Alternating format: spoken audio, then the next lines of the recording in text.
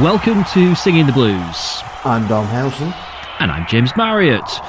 We've reached it then, Dom. It's that time. It's the business end of the season as we go into Easter.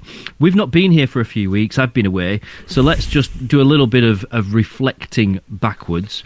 Cheltenham feels like ages ago. We'll gloss over that. So the Wimbledon game a couple of weeks ago, which was significant for me. I was in New York watching it with the New York Owls and the rest of the Owls Americas. 50 Wednesday fans from across America that all got together in the Football Factory in New York. So I had a cracking day out, and in the end, it was a win for Wednesday. Probably not the most convincing win that we'll see this season, but got the job done.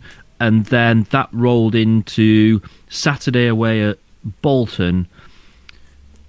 If you were to write a book of this season for Sheffield Wednesday, I think somewhere in either the name or certainly like the subheading, it would involve the words missed chances and conceding from set plays, because it was just, rinse and repeat again, wasn't it, for Wednesday at Bolton, whereby it got to the point kind of about 10 minutes to go and I'm thinking, I've got a horrible feeling that we could end up regretting here that these chances that we've not taken, 1-0 is just not enough. And of course the proverbial went and happened with conceding another goal from a set piece. Yeah, and that's it. You went from the joy, the jubilation of the last minute winner against AFC Wimbledon with Lee Gregory to then the disappointment and the frustration of dropping 2 points at Bolton, and that's what it was. There's no getting away from it. When you look at it and break it down, Bolton are in the top half of the table, and so normally you would say a point is a good result for Wednesday, but I thought that was the best Wednesday played since the 6-0 hammering of Cambridge, and it should have yielded 3 points. 21 attempts at goal, James. They only had 5 on target at Bolton, and how often have we said that this season, where Wednesday dominated away from home? And the stats bear it out. When you look at the goals Wednesday scored, you're talking nearly double the amount at home to away from home. They're just not clinical on the road, and that's why we've got the stat, a very average stat of the away record of 6 wins from 20 matches, and that's just mid-table. That is, I think they've only lost 6 of those, so they've been harder to beat away from home, a lot harder to beat away from home than certainly what they were last year, but they haven't picked up enough points, and they've still got 3 of the last 5 away from home, and so that's where the concern is for Wednesday fans, that they could miss out on the top 6, and with the quality we've got, we've spoken about it so many times on this podcast, if they don't get in the top 6, they've underachieved, and there will be serious questions asked of Darren Moore. Yeah, it was one of those days, wasn't it, where it was just chance after chance after chance. And the thing is, when Wednesday, or wherever they go, we're going to touch on this later on, Wednesday takes support. It's not as if Wednesday are going into incredibly intimidating atmospheres away from home, because inevitably at football matches, actually, away fans tend to be louder than home fans. So, Wednesday were backed really well at Bolton. Kind of like a psychological thing with away games, isn't it? Because really you kind of think professional footballers now, you know what, it's 11 players against 11 players. All the pitches are relatively similar. It's not like they vary in quality as much as they used to do in like the 70s and 80s and stuff like that. It's kind of weird as to why Wednesday's form away has been so much different to at home, and I guess it comes down maybe to how the other team sets up. Wednesday seems a lot more positive, and we've kind of talked about this thing with perhaps Darren Moore being a little too respectful of the opposition sometimes, and just in Wednesday's game to kind of fit with them a little bit more. So yeah, it was good to see Wednesday kind of being on the front foot and creating chances, just gutting that they weren't taking them. Yeah, Wednesday were the better side, and certainly in the first half for me. And Barry Bannon, I think, had 3 shots at goal in the opening 15 minutes alone. And I think the turning point when you look at Bolton was the Bannon chance at 1-0. and with the way he's been performing and scoring in front of goal, and the fact that he's added more goals to his game, you would have expected Bannon, I think, to maybe have stuck that one away after the keeper had saved from Marvin Johnson. But Wednesday have only got themselves to blame, and I know that I'm coming across as quite negative, but it's the fact that we are, we are here on the home straight now, and those could be two really huge points that Wednesday dropped there. And when you look at the table, that it would have given them still the 2-point cushion over Sunderland and Wycombe, and they've got, I think, superior goal difference to them both, and it could come down to goal difference. It could do, and I suppose we've got to look at it and go, the pressure could be seriously on Wednesday now going to MK Dons when Sunderland and Wycombe both play on Good Friday, and if they win, then they're going to go above Wednesday be out of the playoffs going into Saturday night, and they're going to an MK Dons side that are the form team in the division, 15 unbeaten, haven't lost in 3 months, got a couple of former Owls players in the ranks who will be wanting to prove a point and impress. So, yeah, Wednesday are going to have the work cut out. When you look at the next 2 away games, MK Dons and Wycombe, that's why it feels Bolton, it could be very significant. I hope it's not, but it could be a very significant result that they've dropped the 2 points.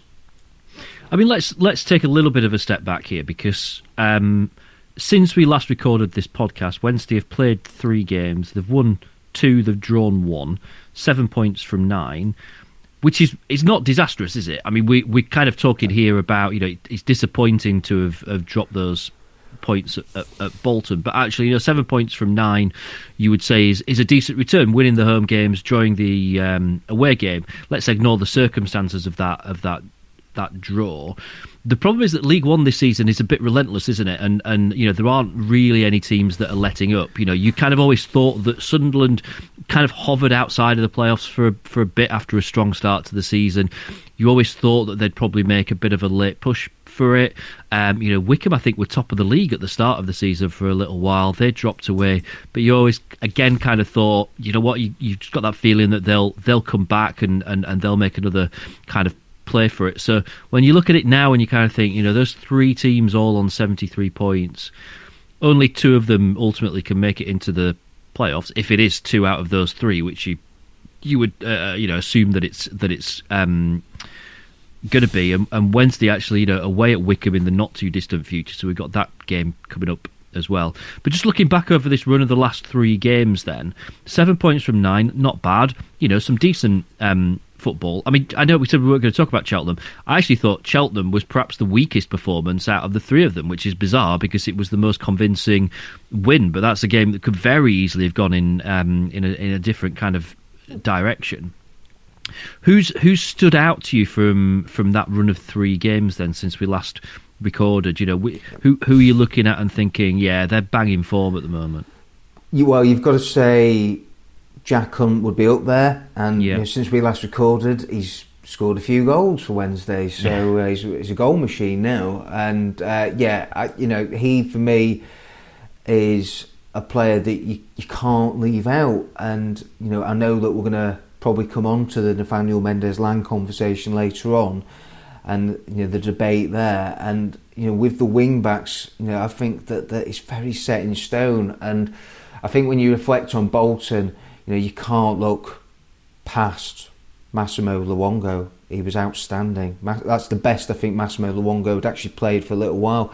I think it was the Cheltenham match where he walked away with a goal and an assist, but he was probably a 6 out of 10 that day. That wasn't one of Luongo's stronger performances, but at Bolton he was here, there, and everywhere. So I would say that those would be the top 2 for me, and then not far behind you'd also throw in Harley Dean as well, who I think has been very strong at the back and he's great in the air, as we've seen, the aerial duels that he's been winning, and he's not really put a foot wrong in the matches that he's played for Wednesday, and I still think there's more to come from him. But what about you? Who do you think's played well?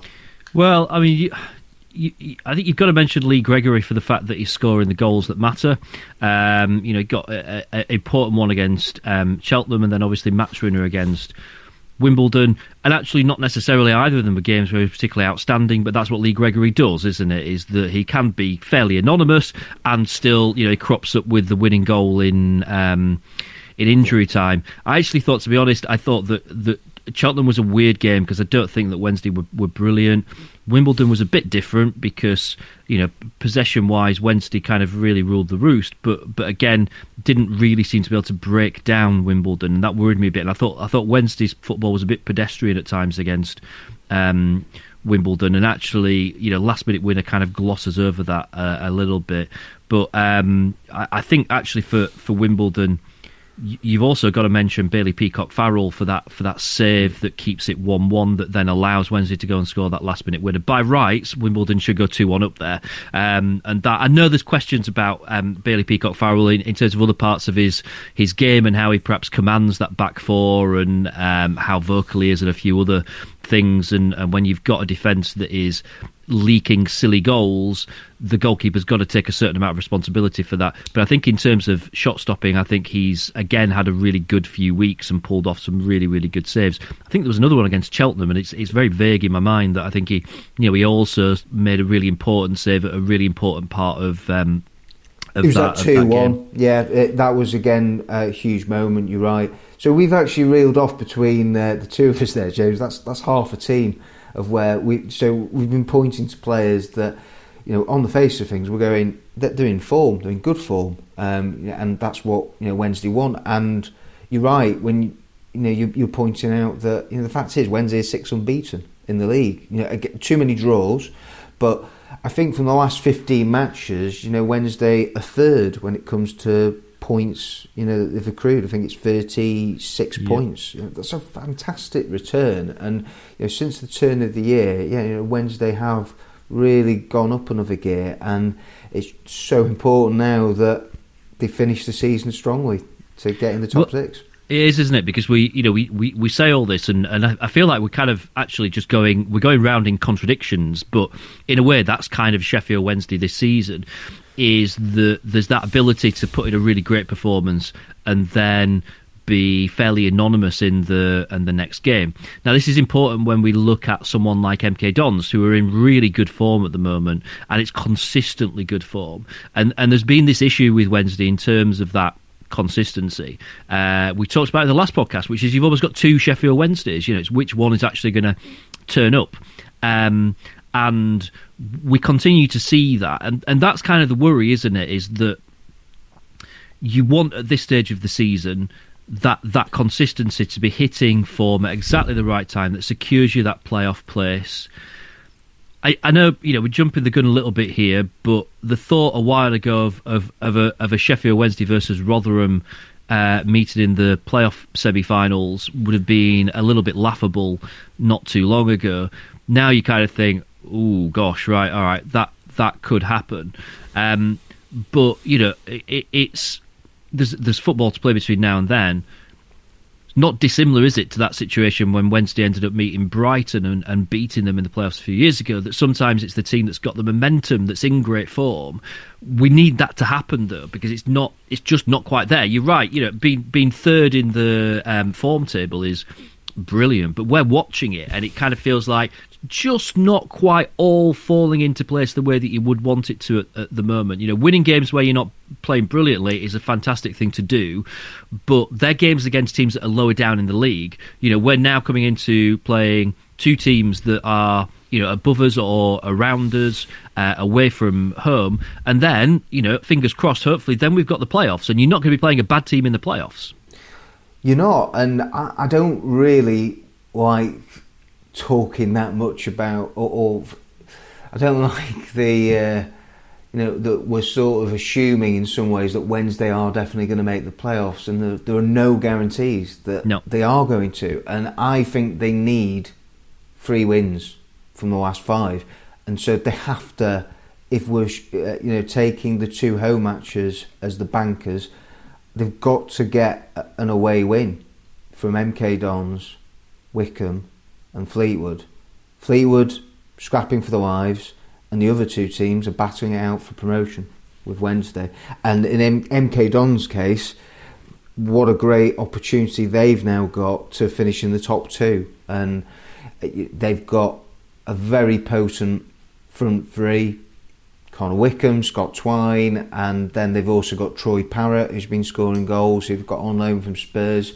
Theo Corbin, who can't even get in the side and hasn't really done much for them in the last few months. But they are one of the strongest teams in the league, and there's going to be a big crowd there. And Wednesday, on the positive side, they have performed better against the top teams, and they have won at Rotherham and they have won at Wigan. So they've shown that they can do it, and they've got to rise to the occasion. And it's all set up, isn't it? It's on TV. You remember the lofty days of being the top end of the Championship, where it felt like we were on TV every 2-3 weeks. Wednesday would have that tendency to turn it on, wouldn't they, for games that were on the TV? They don't come around that much when you're in League One, but this is one of them. There's no other games on Saturday evening. We're not in competition with anything else. I don't know how many neutrals will give up the Saturday evening to watch MK Dons versus Sheffield Wednesday, but you never know. So it's the opportunity, isn't it, for Wednesday to really kind of almost put themselves in the shop window and kind of show, do you know what, we're one of the biggest teams in this league. We're one of the best teams in this league, and to really kind of do it. And actually, we're due a game, aren't we, where everything falls into places. I know we kind of dwelled on the fact that we won 2 games at home without particularly being brilliant. Well, we're due a really good Wednesday performance. At the same time, actually, MK Dons are due a bit of a hiccup. It isn't. We shouldn't be particularly scared about going there. I think so much of it is mentality. We can't afford to make those daft mistakes, because I have no doubt all that MK Dons will punish us. It's an odd club, isn't it, MK Dons? You'd say that their fans will be out in numbers. They've never been the greatest supported side in the world, but they're going to be really on a high, riding the coattails of what's been a brilliant run and getting into the top 2 when it looked absolutely impossible just a month ago. So everything's set up for what should be a real bumper game of football. We need the players to match the occasion. Yeah, that's what it boils down to. And there's some strong comments from Darren Moore after Bolton, and he said that he was going to rattle a few cages this week, and that was a bit unusual, that sort of comment from him. But he was visibly frustrated at Wednesday's inability to defend that set piece late on, and it's ended up costing them 2 vital points. And 17 goals from set plays, that just shouldn't be happening for a team in the top 6. Wednesday, really should have got to the bottom of, improving their defending from dead ball situations, and we've just kept on talking about it time and time again. And you're so right that, if their decision making is not spot on, if they make mistakes at MK Dons have got the quality that they will hurt Wednesday, and they won't let Wednesday off the hook. We saw it at Rotherham, in the Rotherham home match, that Wednesday didn't deserve to lose and were probably the better side for over an hour, and Wednesday that time got undone by 2 set plays. And so if you're MK Dons, Wycombe, all of the teams that Wednesday have got left to play this season, I know what area I would be targeting and looking to exploit. I tell you what we've not talked about, actually, and let's mention this. We had a bit of a whinge, didn't we, a couple of weeks ago about this game being moved from, should have been a Good Friday 3:00 kickoff, and it got moved to a Saturday 7:45 kickoff. Incidentally, after spending 2 weeks in America with a load of Wednesday fans, I can confirm there are some people that are pleased with it being moved to a 7:45 Saturday kickoff, because that's a very nice time when you're a few hours behind in America. We kind of thought, well, that kind of kills the game a little bit. and what would have been a bumper attendance from Wednesday fans will really not be that. As it's turned out, Wednesday's still taking more than 5,000, and tickets on sale for a few more days yet, or certainly until the end of today. It's going to be over 5,000 Wednesday fans there. It's kind of a shame, isn't it, that promotion places in this league aren't decided on the strength of support, because Wednesday I think will be romping home in the top two quite easily. But remarkable to still be taking that many on Saturday evening. Presumably everyone going by coach or driving or staying over in Milton Keynes, which is a brave thing to do. So amazing. It's absolutely incredible. Running out of superlatives. Wednesday fans are extraordinary. For the last two away matches, they will have taken over 10,000. That is insane. And it wouldn't look out of place in the Premier League. I bet many Premier League teams wouldn't do that, in all honesty. And I think if you look at the average attendances across the top four divisions of English football, I think Wednesday are very close to being inside the top 20. And they're in the third tier, off the back of a relegation. Only Sunderland in League One, I think, for average attendances are above them. They are just they should be such a huge weapon. And honestly, if that crowd, that turnout on Saturday can't lift the team and spur them on to go the extra mile and get the result that they need to take this season deep, then nothing will. Hot on the heels of that then, Crewe. Now, interesting time to play. Crewe, they got relegated at the weekend. I think the first team in the EFL this season to have relegation confirmed. Off the back of that, they sacked their manager. You would say on paper, therefore, this is an absolute banker. And it needs to be, doesn't it? But I think sometimes we've seen it before, haven't we, with teams that when relegation's confirmed and they've got nothing left to play for, and particularly when manager goes and someone else takes over and the pressure's off a little bit, that they can be difficult teams to play.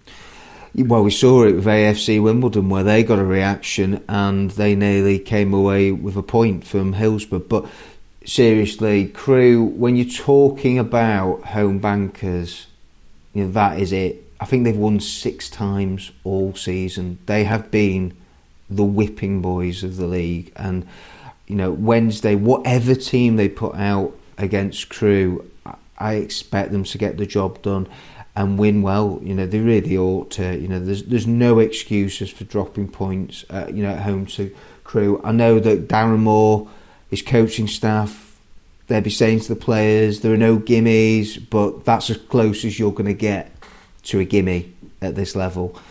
I suppose coming back to team selection, James, would you, for MK Dons first, would you actually make a change to the starting 11? What would you do? Would you stick with the same team that perform well at Bolton, for long periods, or would you make a change?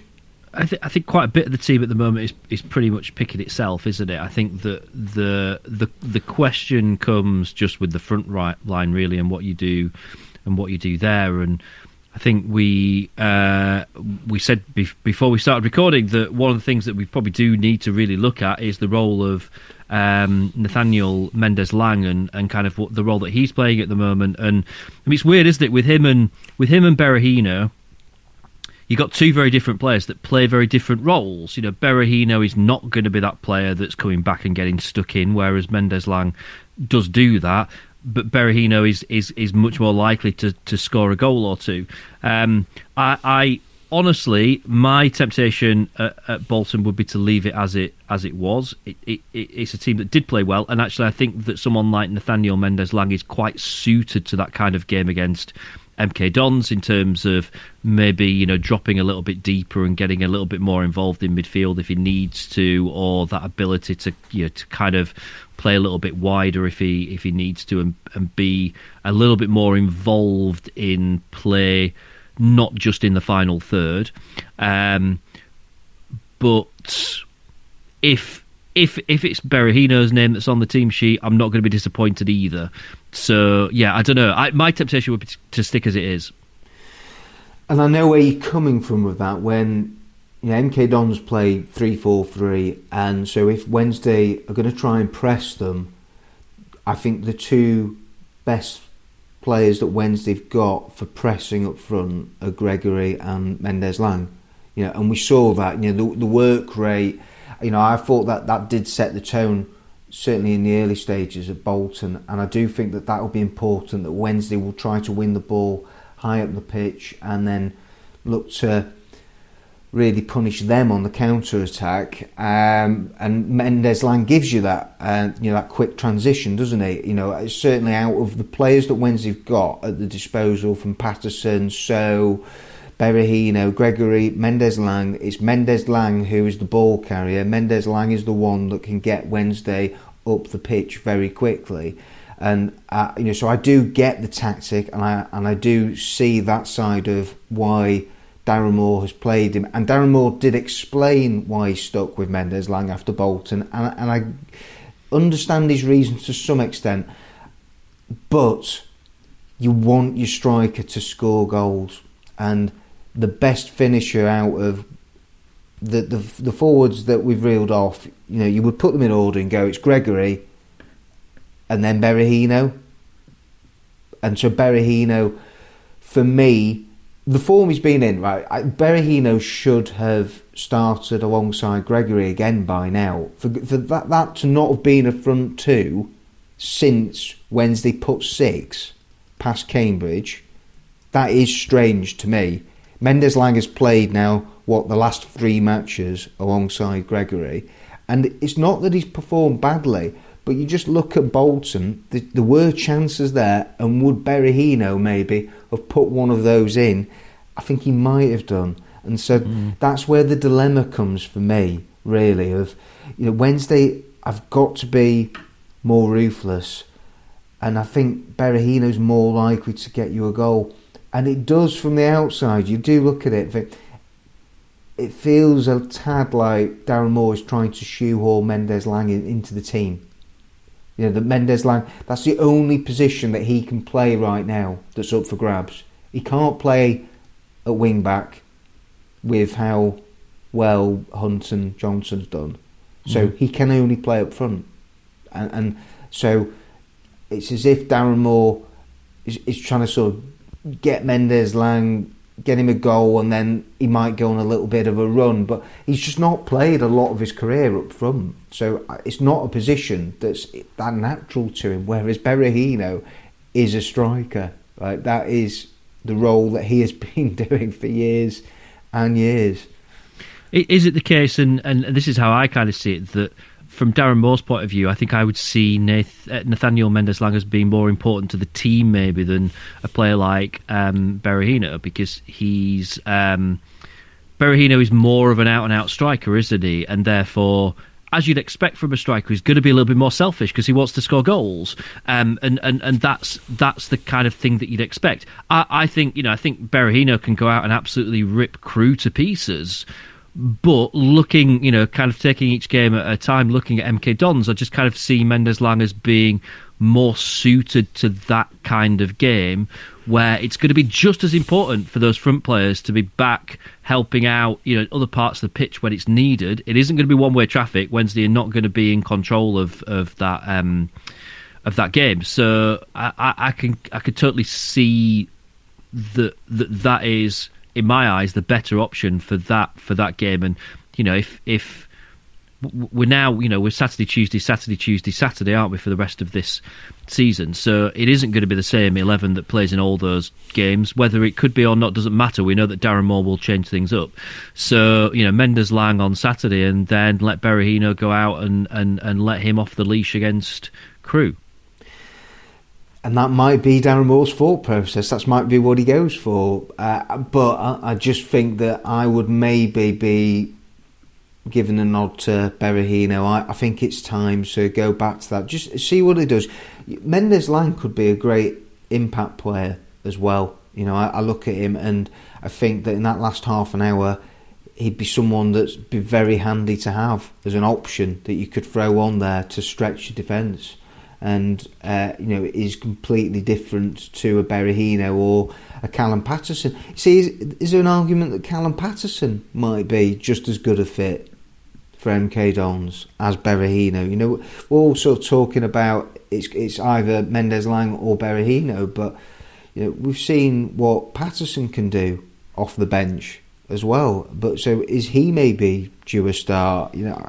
It's the one position in the team, isn't it, that you're looking at and thinking it's who partners Lee Gregory up front. Yeah.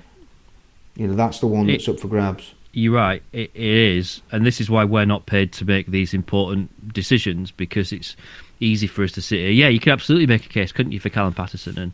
And he's got plenty of fans, hasn't he? There will be people people listening to this now that are saying, actually, give Patterson a go, because he will get stuck in and he will fight. And actually that physical presence that you get from Callum Patterson might be what Wednesday need against MK Dons, but we don't see what's going on the training ground and all the other factors that are into it as well. So I think what you said is absolutely right, James. It doesn't matter. Like, he's going to rotate. He will rotate the front two. Will Lee Gregory play in all the 5 remaining matches? He won't.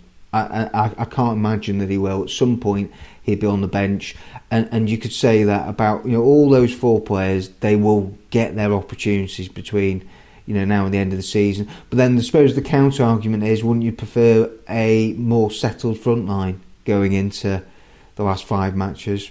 Possibly. Maybe you would, but it doesn't matter, does it? Because it won't happen. That's not Darren Moore's game. So we'll have to see. So I'm saying Mendez-Laing, you're going Berahino, and it probably will be Patterson in that case. We'll probably both be wrong.